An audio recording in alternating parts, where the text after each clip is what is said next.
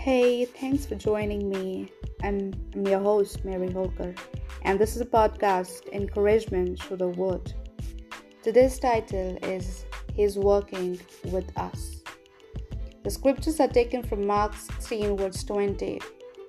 And they went forth and preached everywhere, the Lord working with them, and confirming the word with signs following. Amen.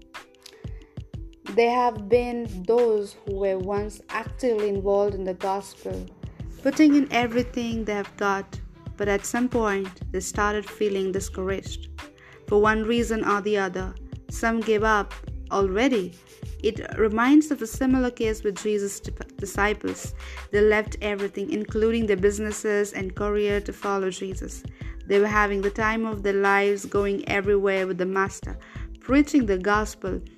Then Jesus was crucified and buried. He resurrected. They didn't see him every day as they used to. With time, the zeal began to dissipate. They thought it was all over. So some went back to their businesses, including Peter, the great apostle. The Bible says, Simon Peter said unto them, I go a-fishing. They say unto him, We also go with thee. John chapter 21, verse 3. But guess what?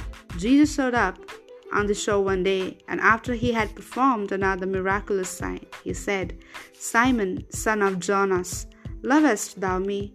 He said unto him, Yea, Lord, thou knowest that I have loved thee. He said unto him, Read my sheep. John chapter 21, verse 16. In other words, he was saying to Peter, Leave these other things. Go and do what I send you to do. But first, they were to receive the Holy Spirit, who would enable them. Afterward, they became more vibrant, preaching the gospel, because it became clear to them that the Master was more with them now through the Holy Spirit than ever before. He was in them. Our theme verse says, And they went forth and preached everywhere, the Lord working with them and confirming the word with signs following. Amen.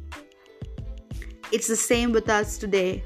We are not working alone, so never be discouraged. Remain passionate in preaching the gospel, knowing that the Lord himself is working in and through you.